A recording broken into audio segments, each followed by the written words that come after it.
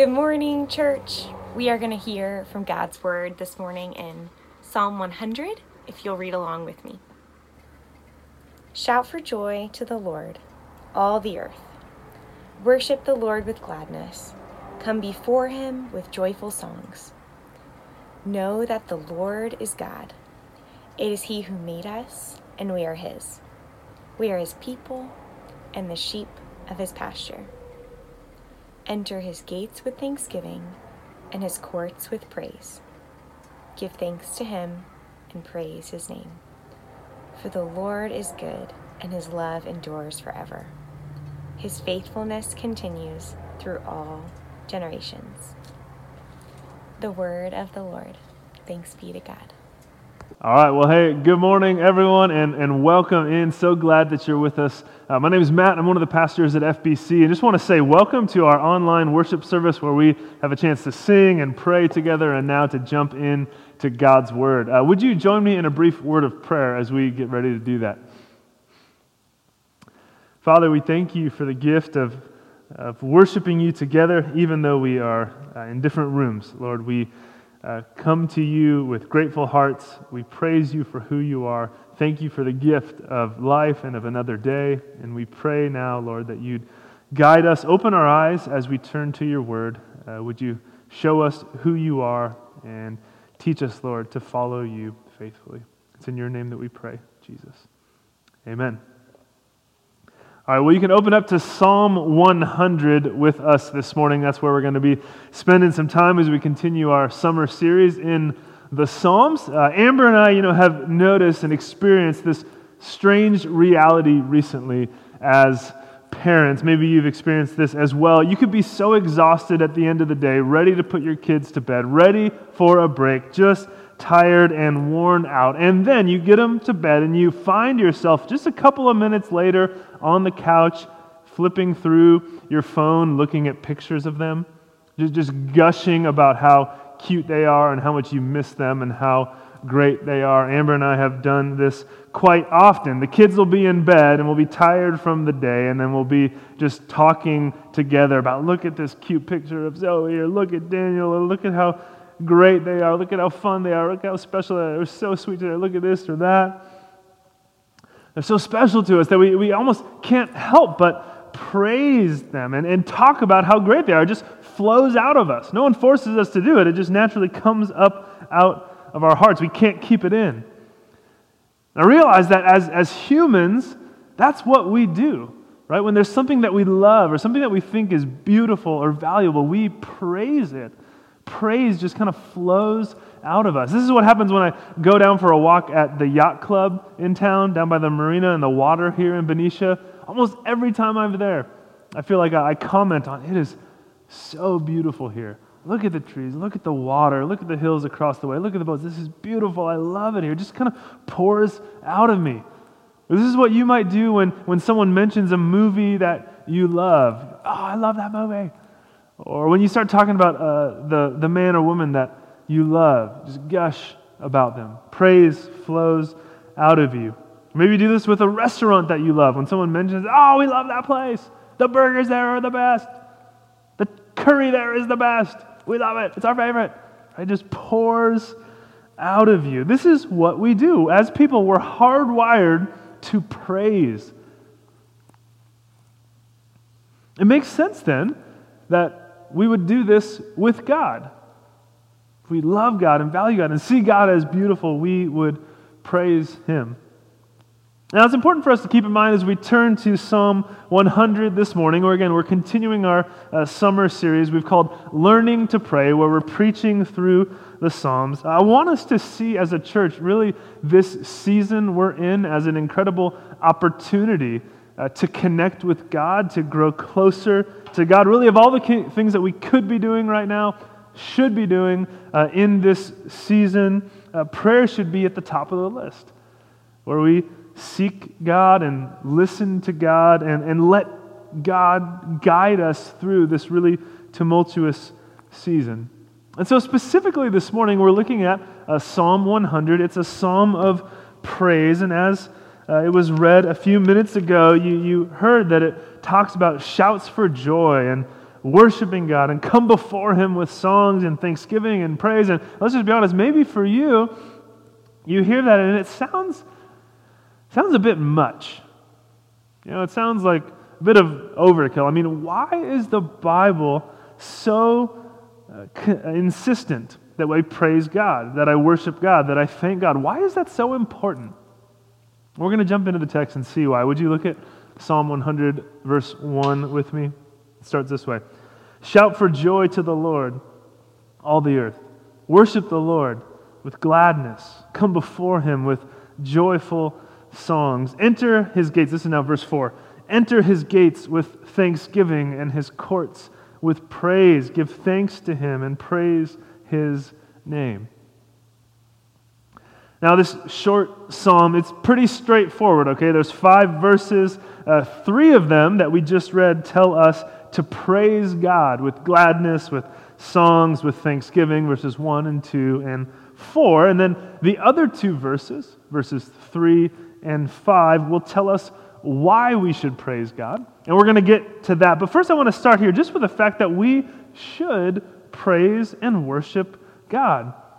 Now, the setting that this psalm has in mind is really the people of God gathering together, entering the temple courts with songs, praise, with glad hearts and joyful songs. And if you've read through the Psalms or other Psalms, you realize how familiar this language is.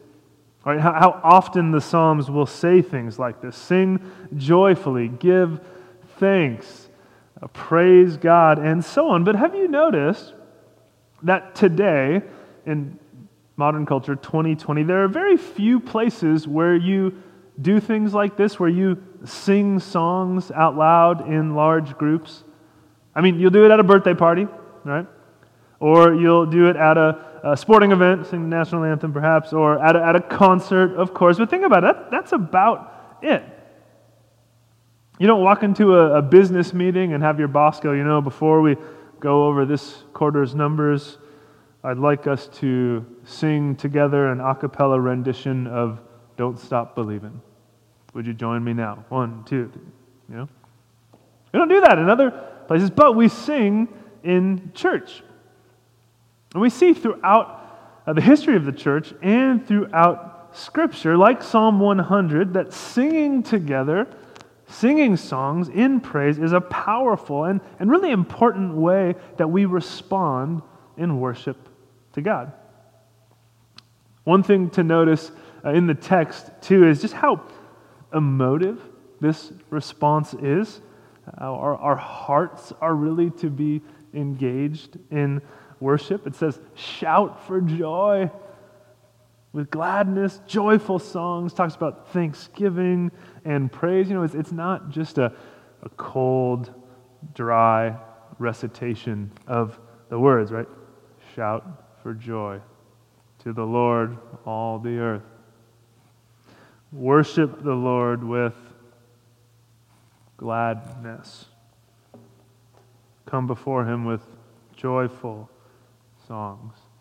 Now, you get the idea. Our hearts are to be engaged. We're to be moved as we sing to God. And in some churches, let's be honest, some churches are really expressive in their worship, while other churches, not so much. Our church tends to be on the not so much side, where our worship as we sing together usually looks a little bit more reserved. And sometimes that happens in a church that's more serious about biblical preaching or doctrine. There can come with it sometimes like a reserved, somber approach to singing. And I'll be honest, I personally lean towards songs that are a little bit slower, usually a little more reflective, that give us time to kind of reflect on the words that we're singing and the depth of the lyrics. But we can look to the Psalms like this and see that, it's okay and it's actually good to be joyful in worship. It's good to be engaged in worship. It's good to lift our hands, to be celebratory as we come before God. And I know that not every one of us all the time are going to be in a place where we're really joyful and glad and happy and jumping up and down. But again, a heart of gratitude, of joy, of celebration makes sense in light of who God is. Now, remember here that emotions are not bad. In fact, emotions and a genuine, heartfelt response to God is part of being human. The emotions are not weakness. And actually, our affections, the affections of our hearts, do not undermine our worship. They actually enhance our worship because God is worthy of our highest, purest, strongest emotions. He deserves to receive our joy, our shouts, our exclamations about who He is and what He has done.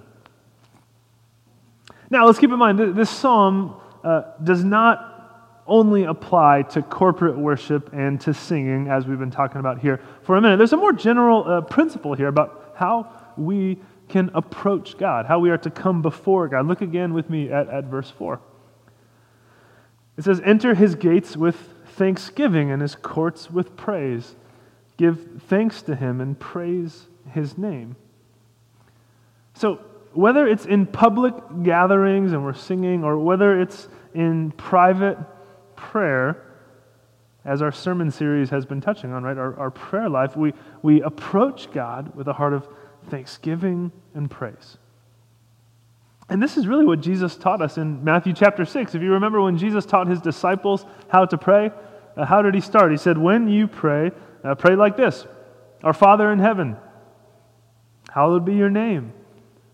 So the starting point in that prayer is, God, your name deserves praise. Your name is holy. Let's start by acknowledging, God, your greatness and your glory, and having our hearts, our affections genuinely stirred by beholding who you are. Not only does God deserve this, but it's actually good for us when we do this. C.S. Lewis famously said these words. He said, "I think we delight to praise what we enjoy because the praise not merely expresses, but completes the enjoyment. It is its appointed consummation." So it's not out of compliment that lovers keep on telling one another how beautiful they are. The delight is incomplete till it is expressed.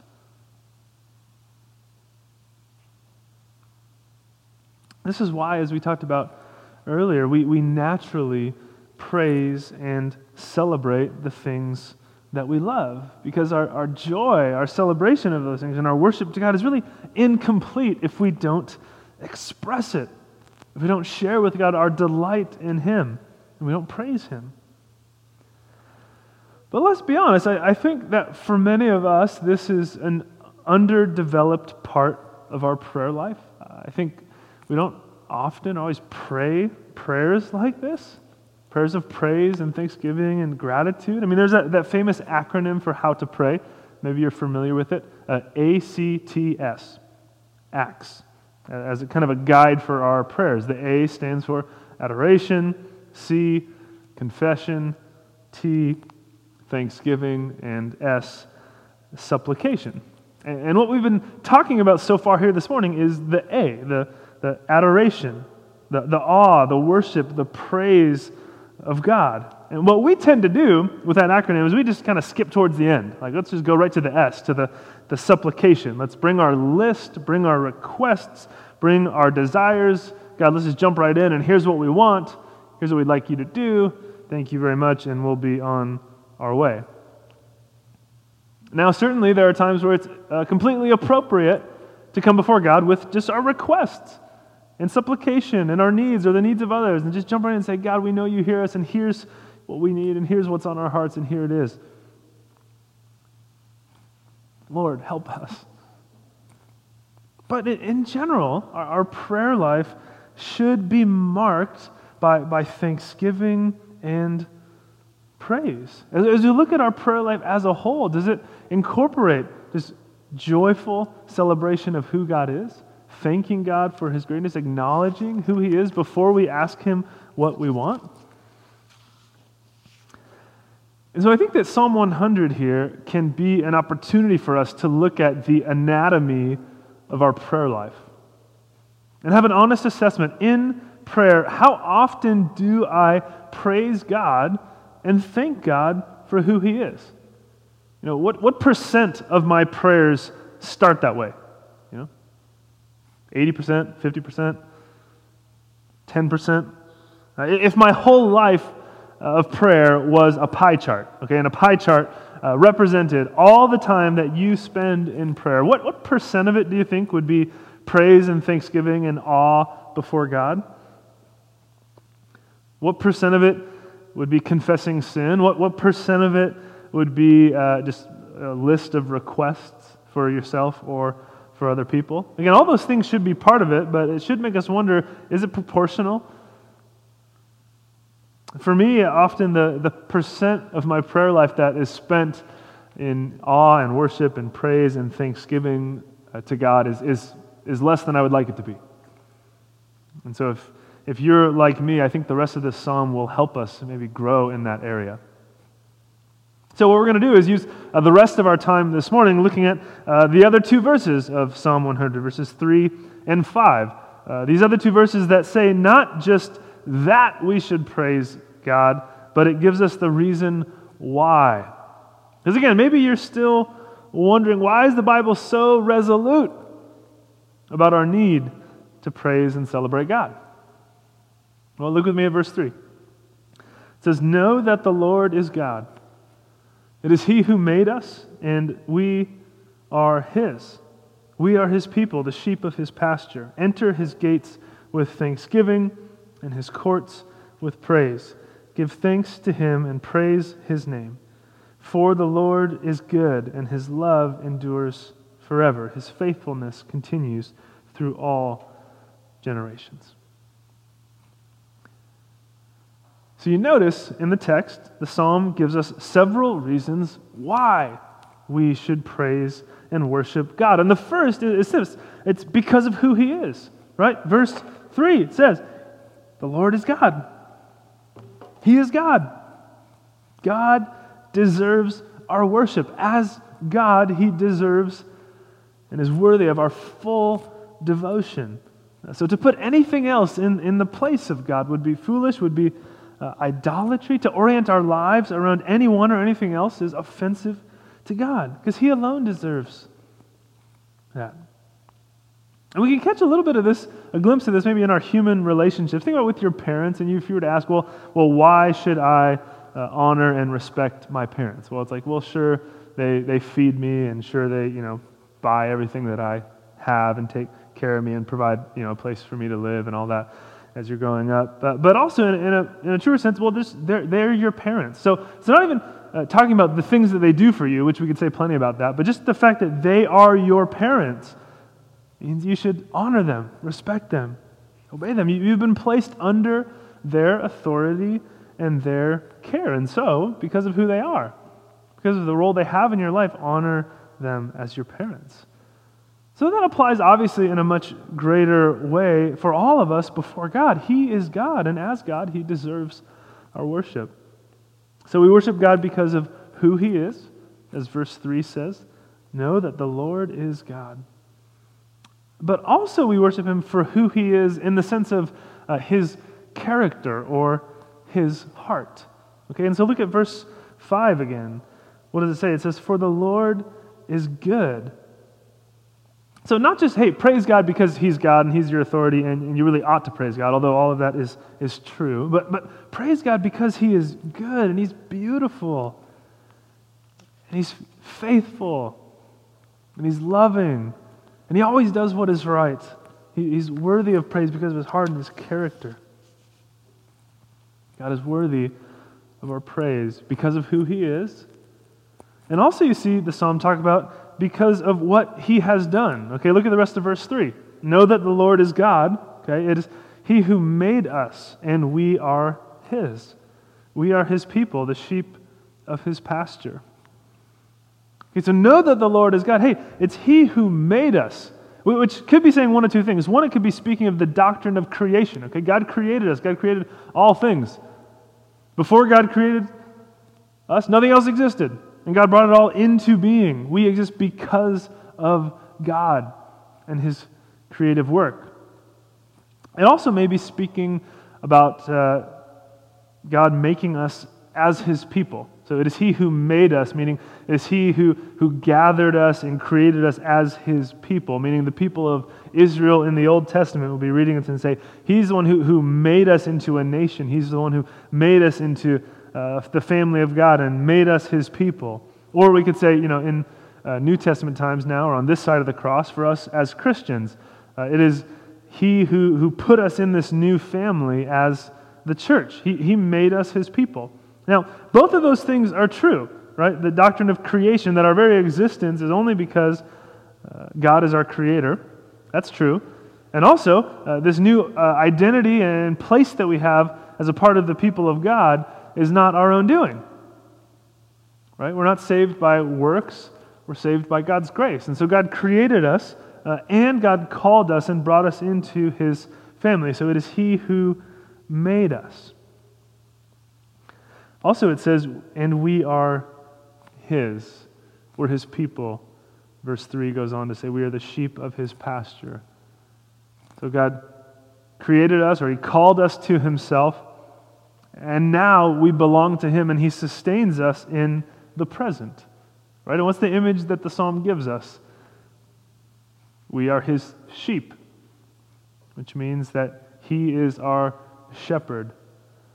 He's the one who sustains us. And realize the nearness of this language, the proximity of this language, how close God is to us. We're talking, of course, about God Almighty, about know that the Lord is God. There's this transcendent, almighty, all-powerful, sovereign God in power and in glory. But now that same God is the one who has made us, and we are His people. We are His sheep, it says. And we've seen elsewhere in Scripture how the Bible uses that image of a shepherd and his sheep to explain our relationship with God. Because shepherds do what? They care for their sheep. They feed their sheep. They protect their sheep. They guide their sheep. They know their sheep. They go and find their sheep when they're lost. So think about how intimate that language is. Not only is God, again, transcendent and almighty and sovereign in power and glory, He is immanent. He is near. He is close. He knows us by name and He calls us. Know that the Lord is God. It is He who made us, and we are His. We are His people, the sheep of His pasture. So we see what God has done in the past, how God sustains us in the present, and you probably see what's coming in verse 5. For the Lord is good, and His love endures forever. His faithfulness continues through all generations. So we have past, present, and future represented in this psalm. His love endures forever. God is faithful forever. He gives us the promise of eternal life, that He will renew and redeem His broken world. And so the hope for Christians is that even in death, we can trust Him. Even in death, we belong to God. And friends, of course, this promise, this reality is clearly seen in the person and work of Jesus. Because what does Jesus, our Good Shepherd, promise us? Those who follow Him and trust in Him will receive what? Eternal life. That though we die, we shall live. That just as He was raised to new life, so we will be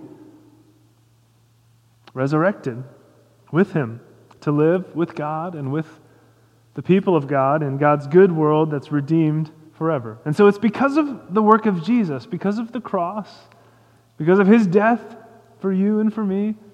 He took our sin, He took our shame, He took all the consequences and penalty and punishment for sin upon Himself so that those who trust in Him could be forgiven and cleansed and washed and given new hearts and new identities and restored to a right relationship with this God who loves us. That's the hope of the gospel. And if you're here this morning and you have not put your faith in Jesus, I would encourage you to let today be that day where you hear Him call out to you saying, "Follow me, come find life in me. Come experience the forgiveness of sins and the love of God, both now and forever, through Jesus."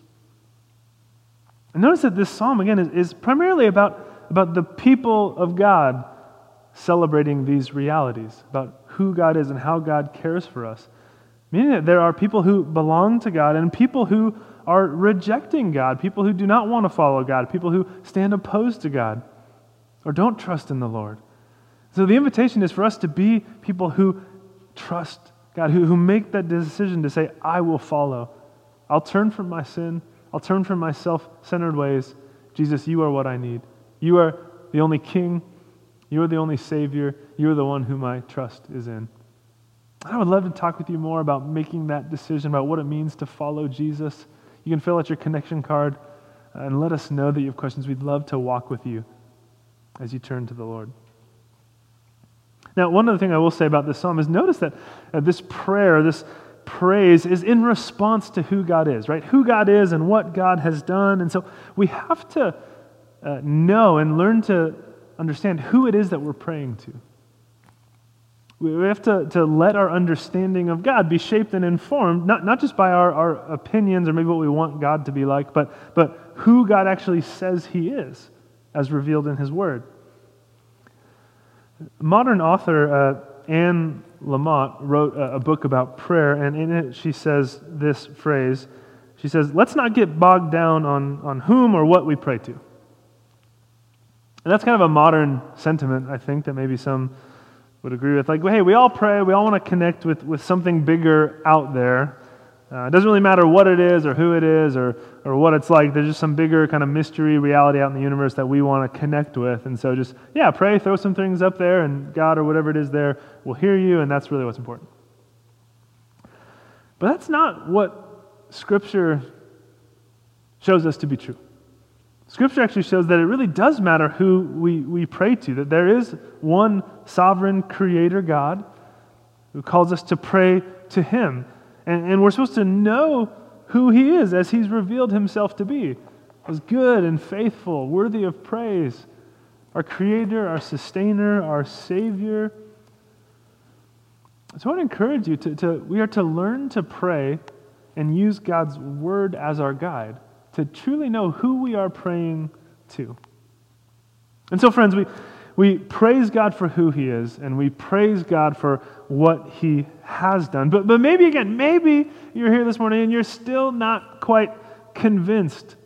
Like the Bible's persistent direction to praise and worship God seems unnecessary or it seems petty. I want to just talk about this from one other possible angle. The Bible teaches not only that we ought to praise God and we should praise God because He deserves it and look at all the things that He has done, but also there's this reality that we actually harm ourselves if we don't worship God. So it's actually in our own self-interest to worship God. And here's what I mean. You may be familiar with the late author, American author, David Foster Wallace, who's fairly influential. He didn't, as far as I'm aware, didn't consider himself to be a Christian, but he gave some insightful comments about worship in a commencement speech back in 2005 that is fairly well known. He says this. He says, there's no such thing as not worshiping. He says, everybody worships. The only choice we get is what to worship. And an outstanding reason for choosing some sort of God or spiritual type thing to worship is that pretty much anything else you worship will eat you alive. If you worship money and things, if they are where you tap real meaning in life, then you will never have enough. Never feel you have enough. It's the truth. So worship your own body and beauty and sexual allure, and you'll always feel ugly. And when time and age start showing, you'll die a million deaths before they finally plant you. Worship power, you will feel weak and afraid, and you'll need even more power over others to keep the fear at bay. Worship your intellect, being seen as smart, you'll end up feeling stupid, a fraud, always on the verge of being found out, and so on. Friend, he's really on to something here.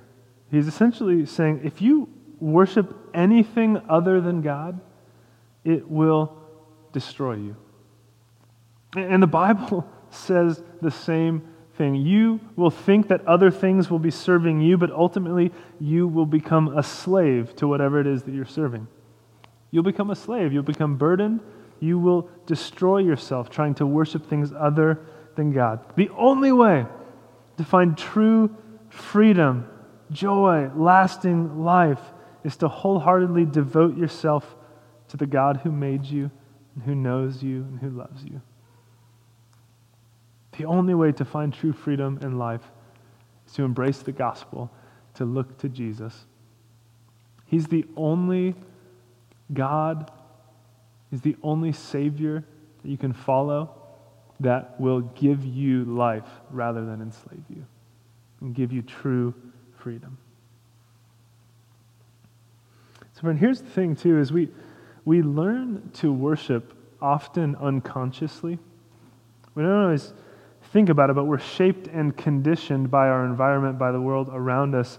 We're taught what to love and what to value, how to value ourselves or value other things. We're compelled, not often by rational arguments, but by a picture of the good life that the culture holds out to us. And it's not centered on Jesus, but our imaginations are captured by a vision of flourishing and life that's centered on wealth or comfort or sex or popularity or self-expression. These are the things that our culture really values, and that's reinforced all the time through so many habits of ours and just daily rhythms, or whether it's movies or books or things that we read or social media. The values of our culture over time, without fully realizing it, shape us and point us and have us buy into these realities that are not centered on Jesus. And so the compass of our hearts is essentially directed at the wrong things. And so we pursue the wrong things without, again, even having made a rational choice sometimes to do so. And friends, this is why worship is so important. It's not to feed my ego or the other pastor's ego. It's not about just checking some sort of spiritual box. And so we really want you to be here because you just got to check that box off. Or there's just spiritual content, like information transfer. That's all that we're about. It's not those things. We worship, we come to church because we need to be formed and shaped by the gospel. We need to tell and retell and celebrate the gospel, to have our hearts captured by the beauty of God. That's why we sing. That's why we pray. That's why we look to God's word, to remember who God is, to celebrate who God is, to have our hearts properly oriented towards what is true and beautiful and right. And this is true for all of us, especially though if we're young, especially young people here. What or who you worship will determine the trajectory of your life. What or who you worship and pursue will determine the trajectory of our life. And if our hearts are off, and if they're calibrated towards the wrong things, it can be devastating. Just the way if a ship and their compass is off, ships will be shipwrecked.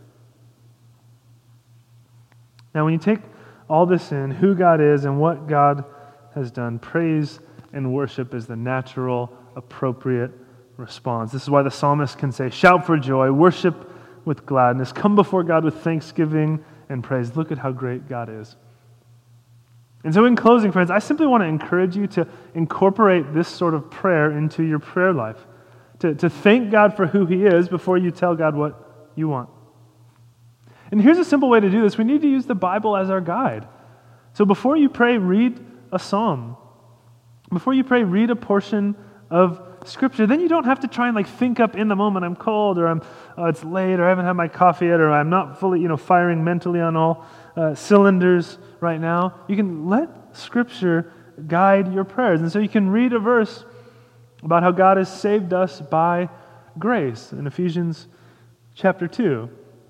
We're saved by grace through faith, not by works.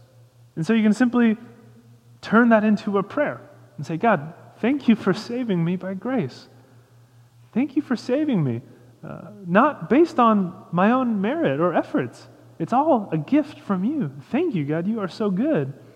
Or you can read a verse about the majesty of God and the power of God, how the heavens declare the glory of God. And you say, God, I thank you for being so powerful, for creating everything. And nature and the universe and the beauty of the world around me, it shows me who you are. You are good and worthy of praise. Or you could read a psalm about God's faithfulness, like Psalm 100, saying, God, you are faithful. Your love endures forever. And so thank you for keeping your promises. Thank you that whether in life or death, I belong to you. Thank you that my future is secure in you, no matter the circumstances. That brings so much confidence into my life, God. So much security for my heart and peace. Thank you. And see, so we can use Scripture and read, what does Scripture tell us about God, and then turn that into prayer. So as we're doing our church-wide Bible reading plan, you can do that. Hey, based on what I just read, what did it tell me about God? And then turn it into prayer. And so my hope is that seeing this walk through Psalm 100, again, we can see that we should praise and worship God. We should bring thanksgiving and praise to Him because of who He is and because of what He's done. And we can start to practice prayer as being more about what we give than what we get. And in prayer, we get to give praise and thanks and honor to God because He is good. Would you pray with me? God, you are good. We just declare the words of this psalm. You are good. Your love endures forever. You are God. You made us. We are yours. We are your people. We are your sheep. We thank you for those truths. That our past, present, and future is secure because of you and your love. And so, God, our hearts are glad and joyful, and I know that we just so often need reminders of this. Because some of us, our hearts are heavy, and even still now, Lord, our hearts are heavy and burdened with the tensions and the realities of life that we're facing. And so I pray you just help us look to you. Would you encourage us? Would you strengthen us? Because you are a good and faithful God, and you have saved us and given us eternal hope because of Jesus. It's in your name we pray. Amen. All right, friends, we're going to sing one more song, and then we are going to be on Zoom at the after party. Hope you'll join us. The link will be in the chat. So glad that you've been with us.